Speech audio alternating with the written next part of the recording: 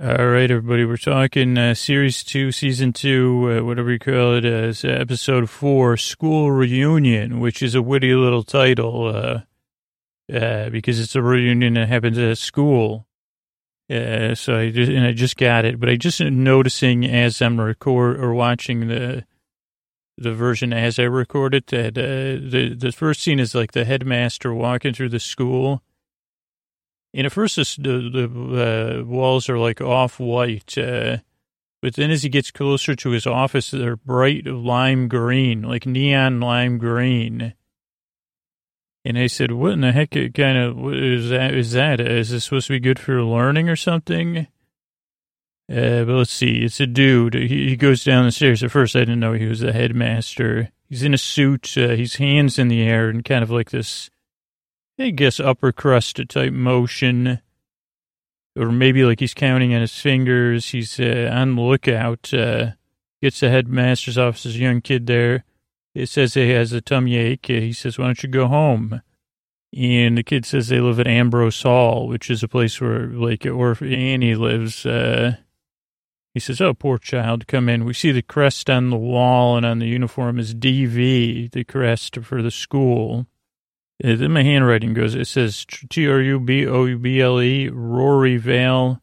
I mean, that's the name of the school, Durryvale or something, Durryville. I don't know. Maybe I'll figure it out later, man. And then the bell rings. Then we get a WTF because we see the doctor come into class to teach. She's in this beautiful brown suit with like sky blue pinstripes, very casual, but so classy.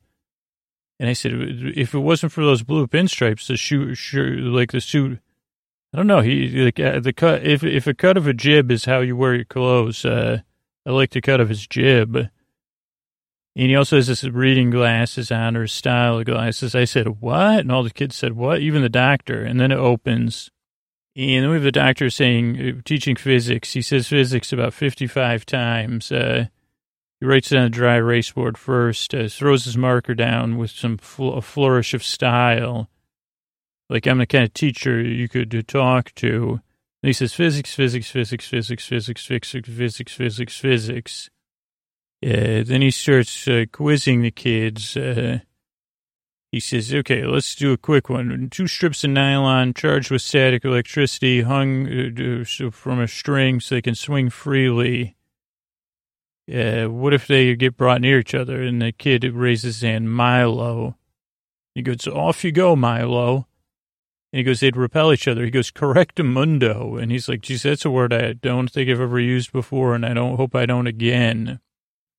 Then he says, question 2. If I coil a piece of microwire, place it in water, and turn on the electricity and measure to see how the water's temperature is affected, I didn't understand that, but they says, how do I measure the electrical power going to the coil? Only Milo raises his hands.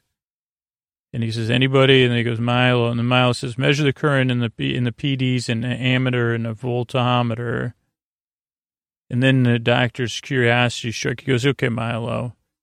He goes, true or false? The greater dampening of the system, the quicker the energy loses its surroundings. False. What's non-coding DNA? That doesn't code for protein.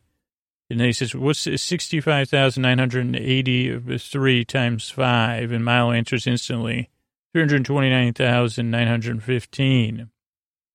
And then he says, how do you travel faster than light? And Milo goes, by opening a quantum tunnel with an FTL factor of 36.7 recurring. And the doctor's like, oh boy. Then we see a sign on the wall. We go to the cafeteria. It says, eat more chips. And everybody's getting lunch. The staff gets their own lunch, which is a nice perk. Looks like it's either fried fish or chicken, chips, gravy, mashed potatoes. Really a gigantic lunch. I said, doctor, buddy, the good thing you're, eternal. Doctor's eating his chips with a fork. Rose is not happy. She's working the lunch line, and we're serving lunch. Doctor's all grins, ponders his chip. While he was eating it off a fork, he was pondering it. Rose comes over to clean the table and kind of catches up with the doctor. He goes, I wish I had school dinners like this, or Rose says that. And doctor goes, geez, like there's gravy in here. Something's up with the kids. They're too smart, or one kid is. And he goes, the chips are different. And Rose goes, they're gorgeous. And he goes, it's well behaved here. Then he says, I thought there'd be happy hoodies with ASBOs and ringtones or something.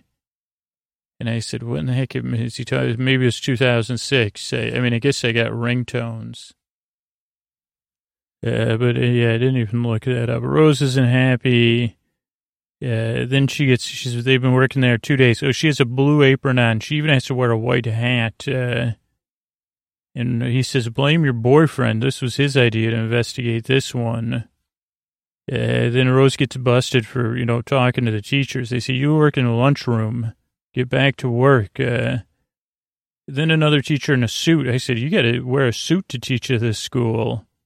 That sounds rough. He comes over, he talks to Melissa, Kenny, and Luke, and the headmaster's watching. I think Melissa qualified for, advanced classes. Kenny's is in a band from eating chips. Rose is cleaning as they bring in this big barrel into the lunchroom. Then Mickey calls Rose from his desk or something where he's working. He's got a book of abbreviations. And he's hacking into something, and he's got a Torchwood lockout. There's also a book next to him, The Ascent of Man. And now it turns out it's not a book, or maybe it is. Let me look at it. I'm going to try to get a good look at it. Torchwood access denied. Oh, yeah, it must be the book version, but I looked it up. We'll talk about that later. The barrel gets spilled. There's also a sign that says BFST, and that's where Kenny, whatever room, not Kenny, Mickey's working in. Best friends to stick together. Remember that, BFST.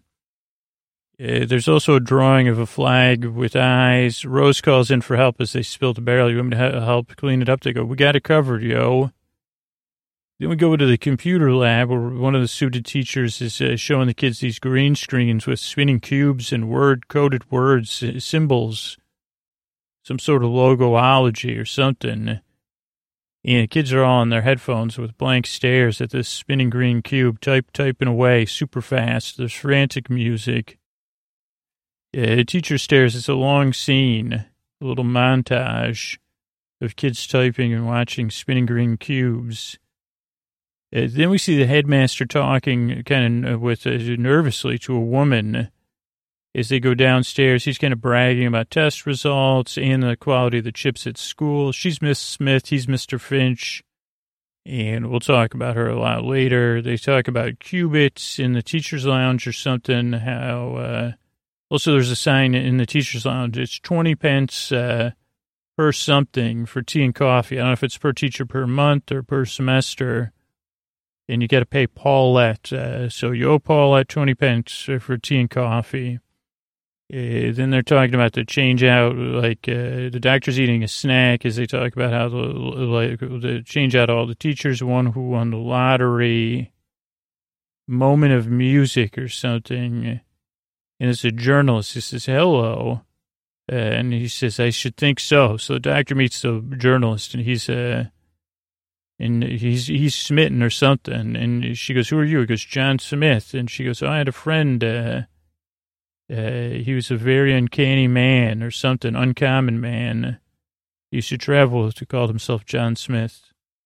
And the doctor's all something, all grins, all nervous. Second duty, second day, good for you. Oh, good for you.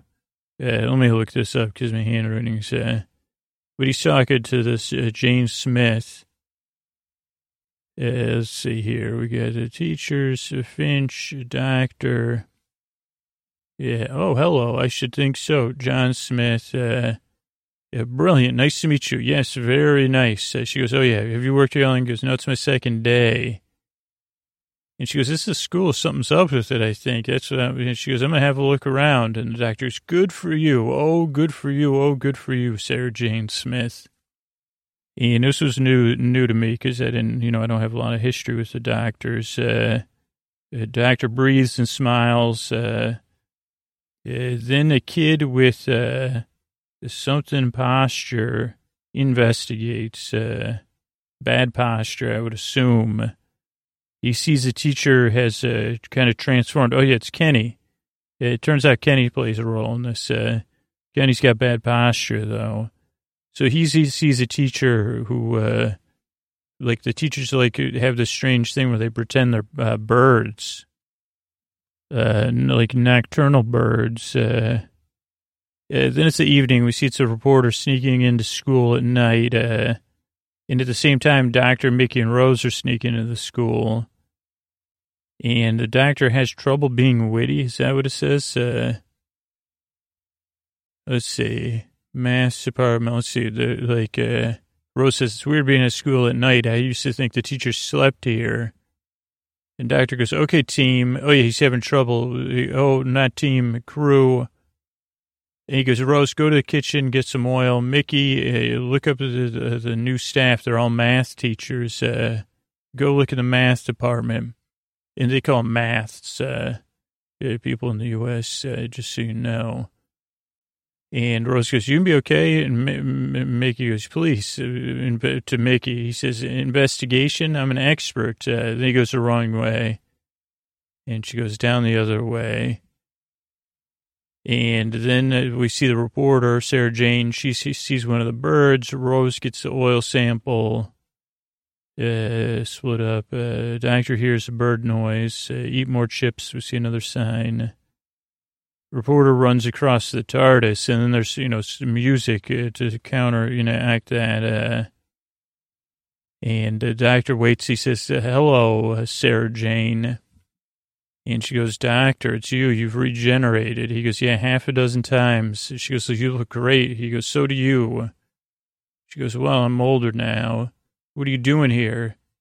He goes, well, we've been around. We're looking into stuff. And she goes, I thought you were, at the big farm, big TARDIS in the sky.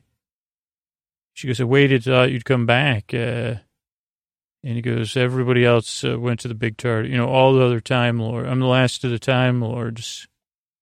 And she goes, I can't believe it's you. Then we hear Mickey say, oh, boy, found something. And they all run, and then Rose is running. They're looking for Mickey. Rose meets Sarah. And Sarah already gets a little passive aggressive. She goes, oh, doctor, you tell you're getting older. Your assistants are getting younger. And Rose goes, I'm nobody's assistant, yo. And then Mickey's like, I found the biology tests for next week. Should we sell them to any kids? And they say, no. Then they're walking the halls. Let's see. Rose goes, can we focus on this? Why the biology test not at home in the teacher's briefcases or whatever? And Rose goes, who are you, by the way? Then they're walking the hall. And Sarah says, I used to travel with the doctor. Rose goes, really? Never heard of you. And the doctor goes, oh, yeah, I mentioned to you Sarah Jane before. And Rose goes, no. And she goes, so this season, it's not 100% clear, but I think it's pretty clear that Rose and the doctor are hubba. Because Mickey even says the misses and the X, every man's, trouble. Then they say maybe the biology tests were for the teachers, so the teachers could pass the tests. Because all the teachers are pretending they're birds sleeping in this room. They find them. Let's see. TARDIS, teachers sleeping. Mickey runs out of school when he sees that. He says, I don't need to see teachers pretending they're birds. The doctor says, I need the TARDIS. Let's see. Then something, and is searching or something. They go to Sarah Jane's trunk, and K9's in there, like a robot dog. And Rose says, it's so disco. K9 Mark III, to be precise. And the doctor says, in year 5000, this was cutting edge. And she goes, Sarah goes, it needs to be repaired. I brought it with me. I don't know why she has it in her trunk, actually, because she's like, it's not working. And the doctor goes, oh, dear. Meanwhile, one of the teachers is a bird and is watching them like a bird. It says, I'm like a bird. I'm not going to fly away. I'm going to fly around here. I need the TARDIS. The doctor talks like it's a real dog about a canine. Then they're at a cafe or bistro or something, working on canine, fixing canine. They're talking about breaking up and going back. And the doctor still has some things he's keeping. Because it's like Mickey's giving Rose a hard time. And who says, oh boy, so it's like an interesting love quadrant. And Sarah said, geez, I thought he on Christmas Day when those ships came. And Doctor goes, yeah, I was up there with Rose. And Sarah says, well, what happened? Well, the doctor goes, I can't handle goodbyes, basically, especially time-related goodbyes. Can't do it. She goes, where'd you drop me off? Croydon? And the doctor goes, right. And she goes, no, Aberdeen. And the doctor says, isn't that next to Croydon? Then K9 comes activated, and it says, hello, doctor. And the doctor goes, yeah, it's me. And the K9 says, affirmative. Very much a little bit like C-3PO. Then the K9 can even scan oil, which is acrylitane oil or something. And the doctor says, oh, that's who the teachers are, acrylitanes, composite, an amalgam, kind of like England, like bits of Viking, French, whatever. They kind of take the best from everybody. They're colonists, so depending on your opinion, good or not great. But for them, they keep the traditions they like. And Mickey goes, "What's the deal with the tin dog?" He says, "This is Sarah," and the doctor says, Sarah says, "The doctor likes an entourage. Sometimes humans." Sometimes non-humans, sometimes tin dogs. And she goes, what are you? And Mickey goes, me? I'm the, let's see. He goes, I'm the man with the plan. Let's see. Where is it? Thought I wrote what he said, but he says, yeah, I'm their technical sport. He goes, oh no, I'm the tin dog. Curse of the Time Lord. That was another thing doctor says, because I can't say goodbye. That's the next day. We see school, bell ring, action music. Everybody splits up. They say, I don't know. I don't know what they said, but they split up. We see Mr. Finch's shoes. He's staring at the doctor. The doctor's staring back. They're in a pool room meeting. Oh, they left Mickey in the car with K9. That's the scene. I must have not. Yeah, so but yeah, so the doctor and Mr. Finch say, doctor goes, who are you? He goes, I'm Brother Lassa. And he goes, since when did krill or whatever fly like birds? He goes, oh yeah, 10 generations ago from the Basans or the bassoons. And he goes, you're human. He goes, yeah, I like humans. He goes, everybody else is just a morphic illusion. He goes, what are the time lords? You always thought you were hot stuff, huh? You didn't like change and chaos, though. And now you're the last one. And the doctor says, what are you up to? And Finch goes, you don't know already? And the doctor goes, no, I'm asking. And Finch says, well, figure it out. And then the doctor says, if I don't like it, I'll stop it. And he goes, well, I thought you were peaceful people. He goes, you seem to be something new. And the doctor goes, yeah, I'm old now, and not, I'm tougher. You only get one warning this season. It's my theme. And the dude goes, I don't got any problems. Doctor, what's up? I'm just here. We're just colonizing this school. Why don't you leave us alone? Yeah, then Mickey's in the car saying, oh, why do I, complaining to K9, why do I get stuck with the dog? Whatever. Also, there's no running sign at the pool. Then Sarah Jane's having trouble with the sonic screwdriver, but Rose can handle the sonic screwdriver. Uh, so they still, and she goes, don't feel threatened by me. Rose goes, I don't. And Sarah goes, yeah, good, because I'm not really interested in picking up the passionate thing me and Doctor had. And Rose goes, really? And she goes, yeah, no. It was hard getting back to Earth. Now I'm used to it. I don't want to be caught in the Doctor's great hair and dreamy eyes and stuff like that.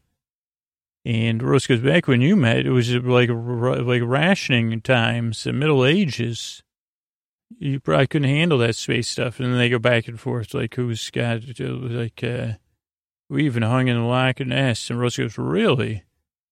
She goes, it's kind of like me and Shireen, fall out over the man, now we're arguing over the Doctor. Does he, when you were together, was he like talking nonstop? And then you're like, what? And then he looks at you and says, what, did you spill water out of your mouth? And she goes, yeah. Does he still stroke the TARDIS? And Rose goes, yeah. And she's like, I'm like, do you two want to be alone? And then they're cracking up. The Doctor comes in. They're still laughing. And the Doctor's like, cut it out. Let's see, laugh at him, new shop or something, new shop on the headmaster. The headmaster's like basically like his final FaceTime. Everybody's at recess playing ball and stuff, and they say, everyone, get inside for a big test, except for Kenny, the kid with the spiked hair. Then the staff, the regular staff, they get birded. And the Doctor's trying to work on a computer. He goes, what are they teaching these kids? Finch is in his office with a toothpick. He locks the doors, and then they do a process, the kids montage, where all the kids are looking at the green cubes on the green screen.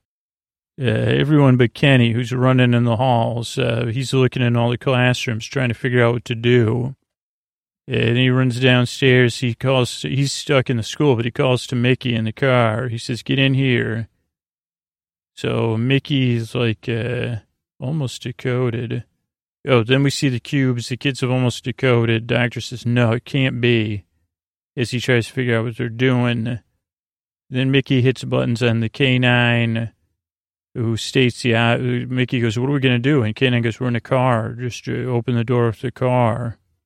And then we go back to the Doctor. He goes, oh, this is what they're doing. They're kind of trying to do this paradigm, Scasis paradigm, universal theory, and then you control the universe, time, space, and matter, like gods and goddesses. And yeah, the oil, the chips, the computers, the kids, it's all doing it. And then Rose goes, well, what, do you think I'm super smart from the oil? Doctor goes, 59 times 35. And Rose goes, 2,065. Whoa. And they go, why kids? And they go, well, kids have a better imagination to break the code. And, they're using all the kids. Kind of like kids breaking captchas or whatever. Magic chips, just brains. Let the lesson begin. And then Finch says, this is it, Doctor. We're going to solve the paradigm. So do you want to join us or not? Well,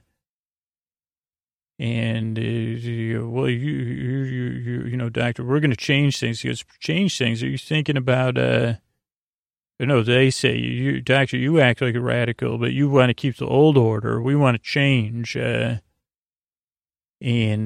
Doctor goes, you change? And they go, yeah, no, we have power. But you could give us wisdom, work with us. He goes, you could go back and save the rest of the Time Lords, reborn. And the Doctor looks tempted for a minute, because I like the things they are, power versus wisdom, Time Lords return, timeless race, or timeless. Oh, he goes, I'll make Rose timeless. He goes, there's so many goodbyes. How lonely you must be, Doctor. And he's tempted, but then Sarah Jane says, pain and loss, they define us as much as happiness and love. They said, where were you when I need you all the time, Sarah Jane saying that to me. She said, everything has its time, Doctor. Cracks a monitor. So then the Doctor cracks a monitor. Mickey gets into school with Kenny. He's running around the school with Kenny and K9. Finch calls everybody into bird mode. So teachers are flying around in bird mode.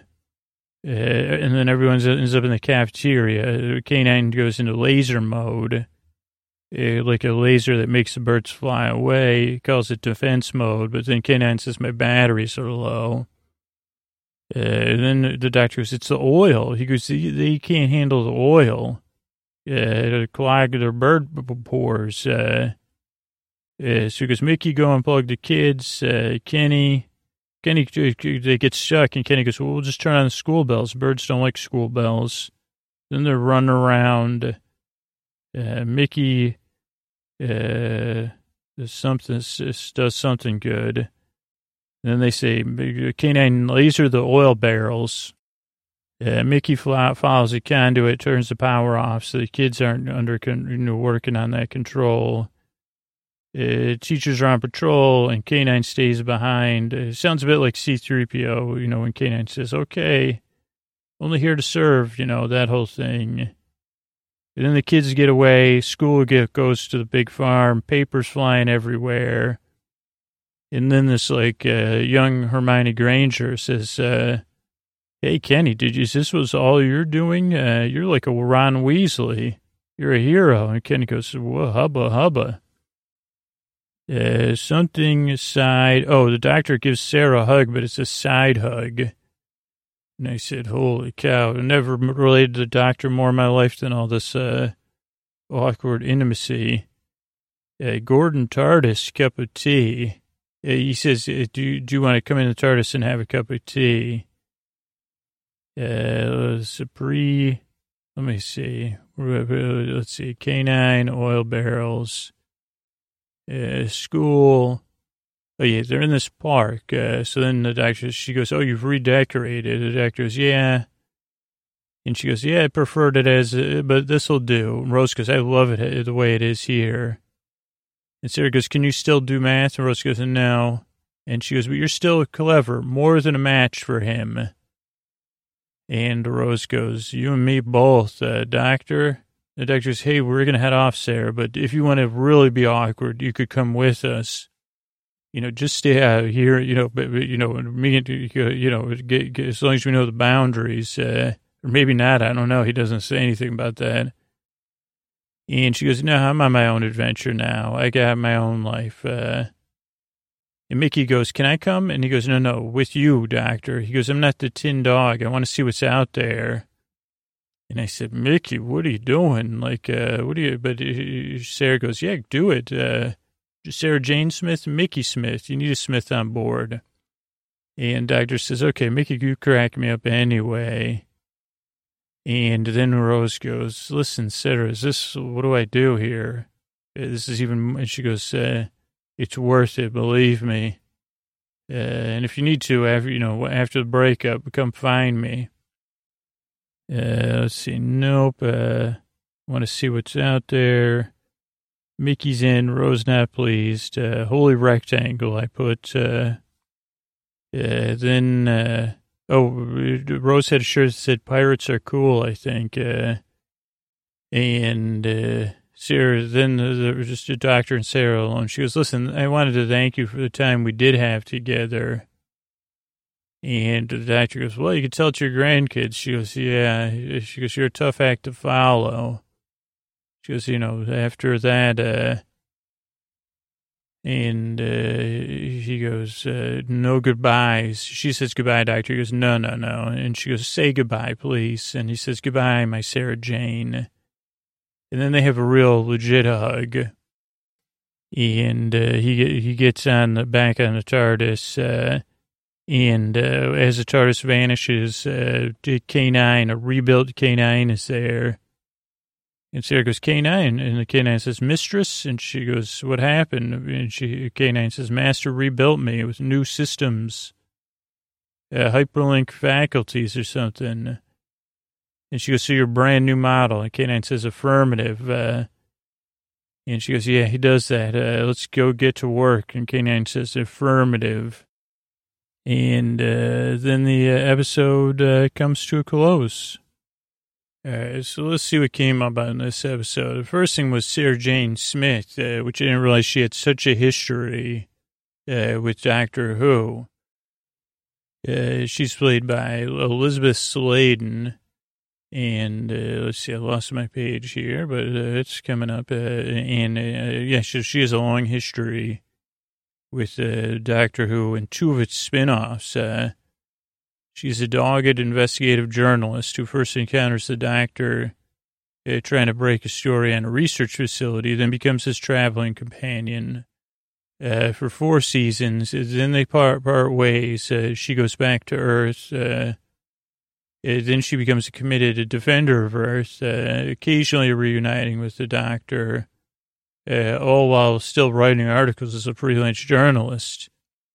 She's one of the Doctor's longest-serving companions, co-starring in 18 sorties with the third and fourth incarnations of the Doctor from 73 to 76. Her and K9 appeared in the 1981 pilot K9 and Company.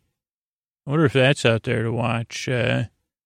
She was in the 20th anniversary Fifth Doctor story, The Five Doctors, in 1983. The 30th anniversary story, Dimensions in Time, in 1993. 2 radio serials with the Third Doctor. And in a spin-off audio drama, Sarah Jane Smith. And she's also in several episodes with the 10th Doctor. And as a central character of her own series, The Sarah Jane Adventures, which went from 2007 to 2011, and included appearances by the 10th and 11th Doctors. Let's see, originally it was offered to April Walker. Let's see. Yeah, it kind of covers it. She first appeared in The Time Warrior, where she managed to, she was going undercover. I think her last episode, let's read about following the 2005 Doctor Who revival. She was in School Reunion. Then they both investigate Headmaster Finch. Exposition reveals their past. Rose and her have back and forth. The success of the episode led to the development of the Sarah Jane Adventures, produced by BBC Wales for CBBC. In the Sarah Jane Adventures, she investigates things covertly from her manor house in Bannerman Road, driving an emerald green Nissan, which was her sentient supercomputer, Mr. Smith, and a sonic lipstick device. Let's see, so that's interesting. K9 left Sarah to close off a black hole at some point due to the concurrent development of the K9 television series. So there's a little bit about Sarah Jane. I mean, there's a lot more. She's also been in Doctor Who novels and short stories. She was consistently voted the most Doctor Who companion until the advent of the new series in 2005, which now there's Rose Tyler and Donna Noble competing. But she felt it was because the doctors she worked with were so popular. In 2012, Toby Whitehouse, who wrote Sarah Jane's Return as School Reunion, said she was his favorite companion from the classic series. She was a comic companion. I think she, more than any other before, redefined the role of the companion. There are elements of Sarah Jane Smith you can see in every companion downward to Amy. She changed the companion from being a helpless person to a feisty, opinionated, strong equal. And at the time, that was quite an extraordinary thing to do. They were supposed to be powerless. I'm now paraphrasing, in decoration.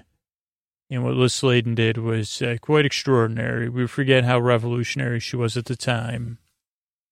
Now, another thing we saw next to Mickey was The Ascent of Man. And it looked like a book, and I guess it is a book by Bronowski. But it's actually a 13-part British documentary TV series by BBC and Time Life Film, first broadcast in 1973.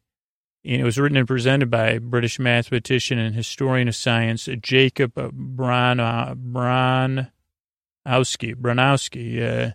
And intended as a series of personal view documentaries in the manner of Kenneth Clark's 69 series Civilization, highly acclaimed for its informed but eloquent, simple analysis, elegant monologues, and extensive location shoots. Title alludes to the descent of man, Darwin's second book on evolution. Over 13 episodes, Bronowski traveled around the world to trace the development of human society through its understanding of science. Commissioned to complement a civilization, where Clark argued that art was reflected and informed by major driving forces in cultural evolution.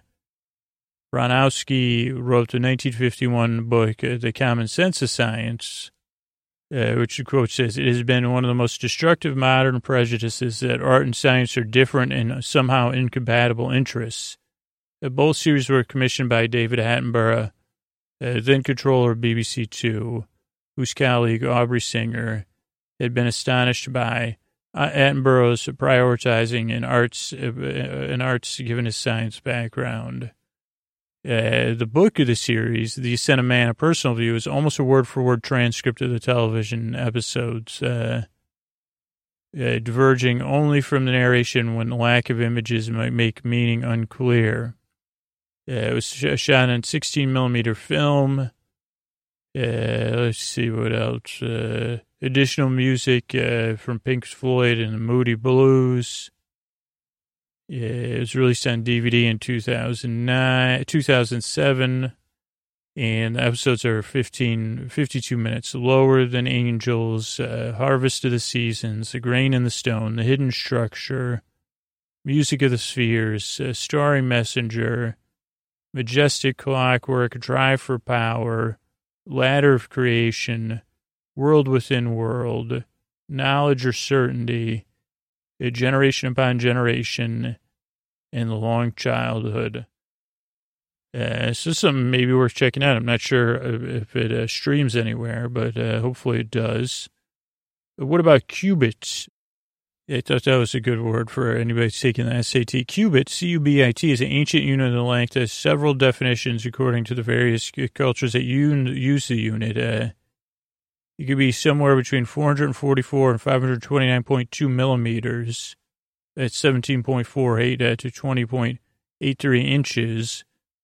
It was based on the forearm length from the tip of the middle finger to the bottom of the elbow. Cubits of various lengths were used in many parts in antiquity, including the Middle Ages and as early as early modern times. Still used in hedge laying. The length of the forearm being used to determine the interval between stakes placed within the hedge. It comes from the Latin noun cubitus, elbow, or cubo, cubare, cubitum, to lie down. Also, that's where recumbent comes from. So that's a little bit about qubits. Party har har. What about disco? This ain't no party, this ain't no disco, this ain't no fooling around. Disco, according to Wikipedia, is a music genre and subculture that emerged in the 60s, mid-60s, and early 70s in America's urban nightlife scene. It started out as a melange of music from venues popular with African Americans, Hispanic and Latino Americans, Italian Americans, LGBT people, and psychedelic hippies in Philadelphia and New York City in the late 60s and 70s.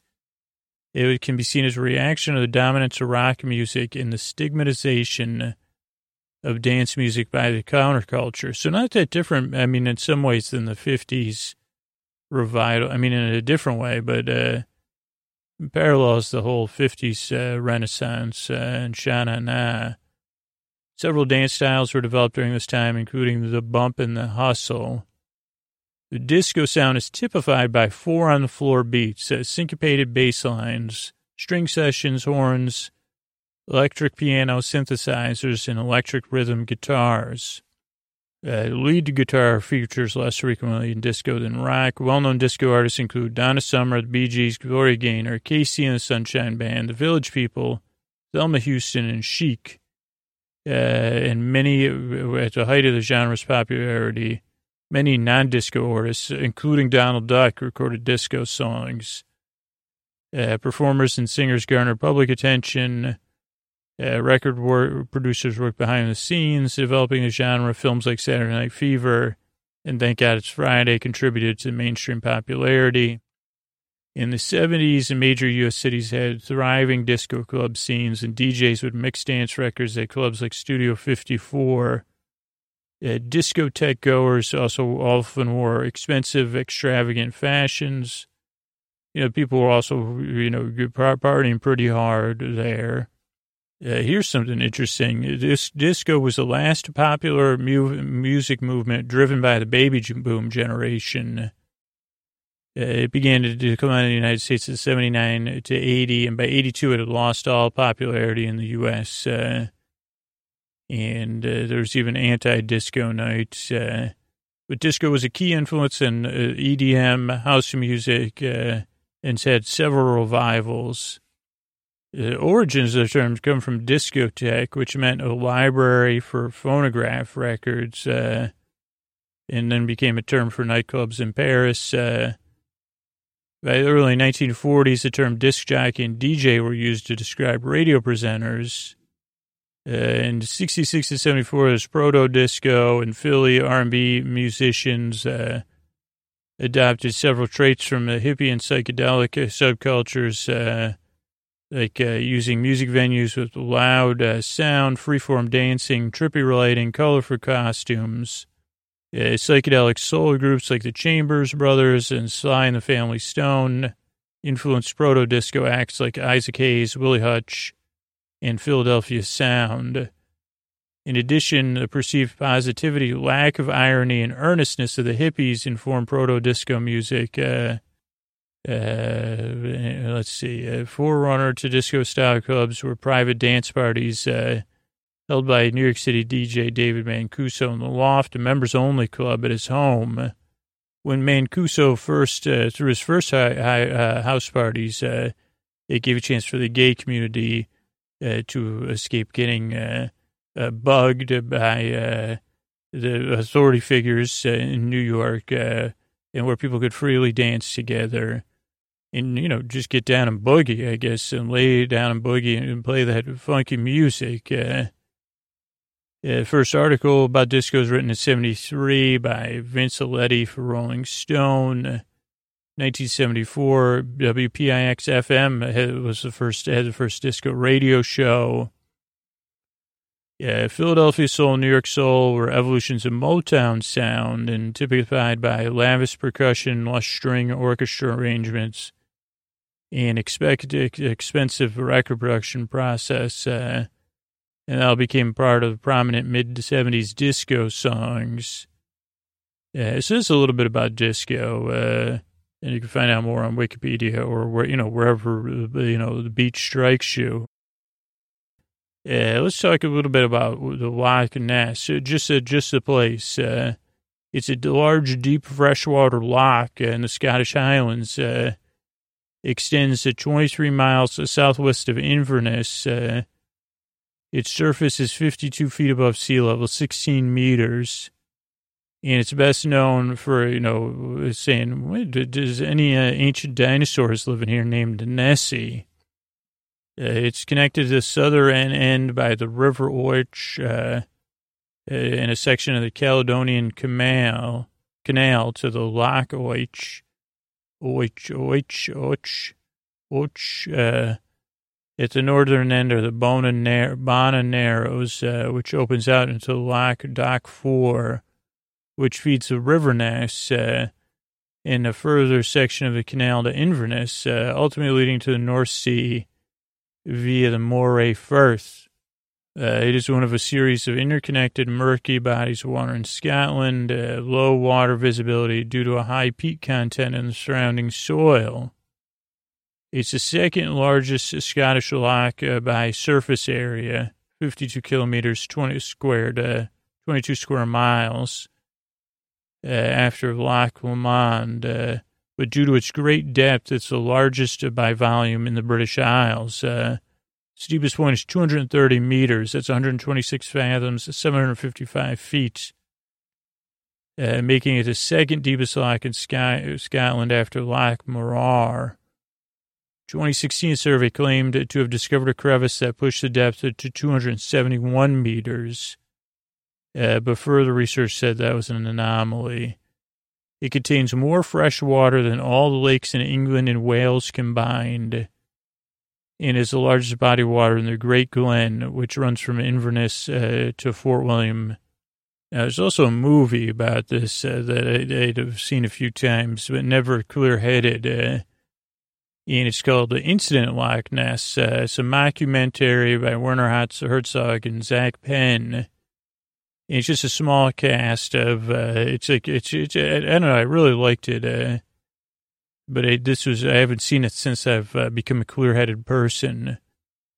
It's like Herzog's filming a movie called The Enigma of Loch Ness, and they're kind of showing him. Ricky Jay's in there. I think Jeff Goldblum's in it, too. And Zach Penn says, we're going to make this movie into a blockbuster. So I have to rewatch it.